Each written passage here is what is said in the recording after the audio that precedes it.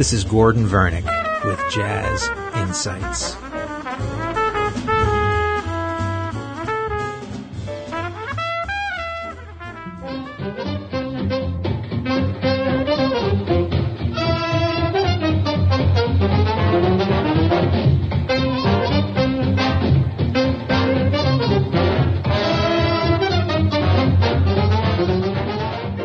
Today, I want to talk about some of the classic Ellington recordings from the late 30s and early 1940s that don't necessarily fall into the categories of mood or the jungle style or concertos. These are just wonderfully crafted pieces of music that really show Ellington's, he's at the height of his creative career in terms of the way he's crafting these wonderful compositions into arrangements and in balancing written music with improvised music. That is the holy grail, as it were, for jazz arrangers, is to find a balance between improvised solos and written music. Ellington found a great balance, probably one of the first great composers to do that.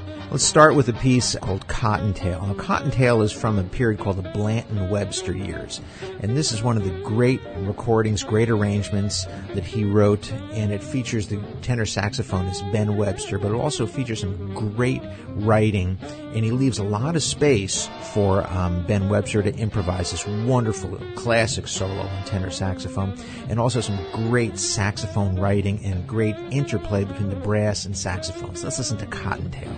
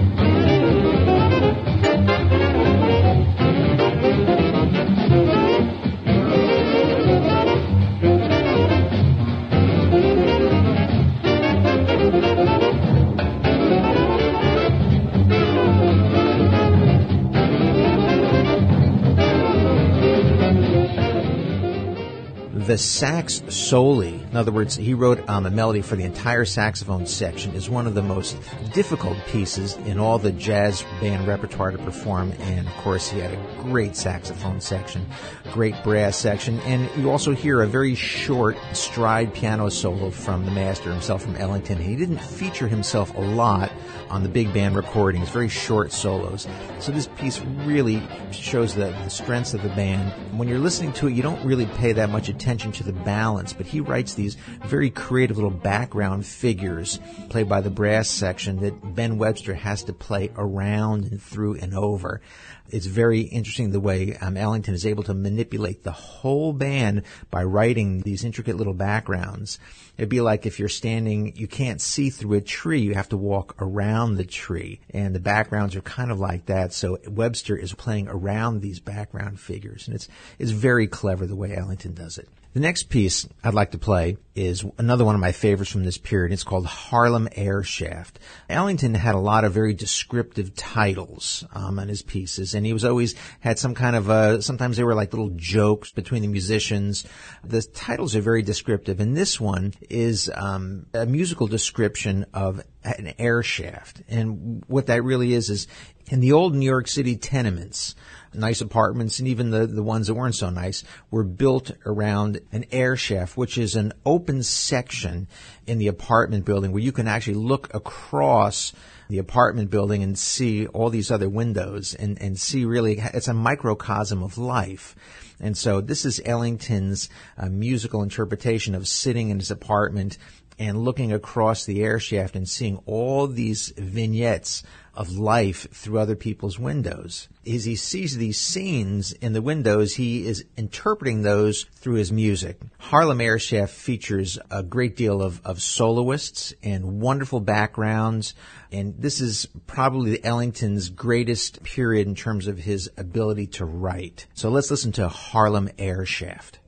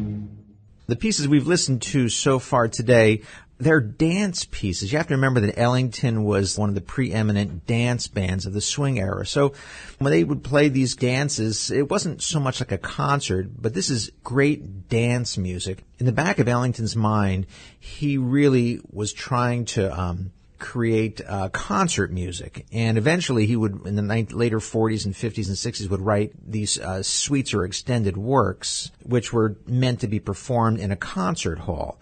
The pieces we're listening to right now were intended for dancing, although they're masterful pieces. The next piece I'd like to play is another piece from this period, the Blanton-Webster years, which is called Main Stem. So remember, these are great pieces, but they were also intended for dancing.